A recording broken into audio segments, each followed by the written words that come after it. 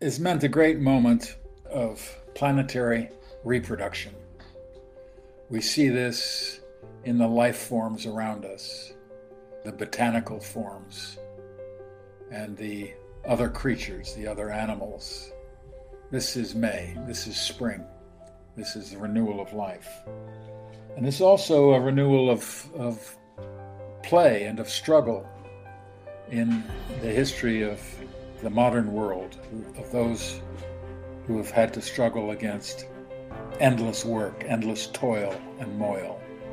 And that began in May 1886 in Chicago and has quickly spread around the world, not as a matter of militarism or totalitarianism, but as a matter of collectivity. So this year is going to present a special challenge to us.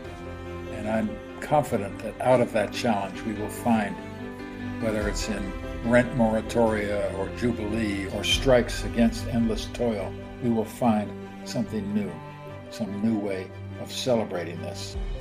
Again, I repeat, it's a moment of planetary joy and of reproduction. And that comes, though, just like the labor of birth, it comes with struggle. And our struggle is against the macro parasites who profit from our suffering.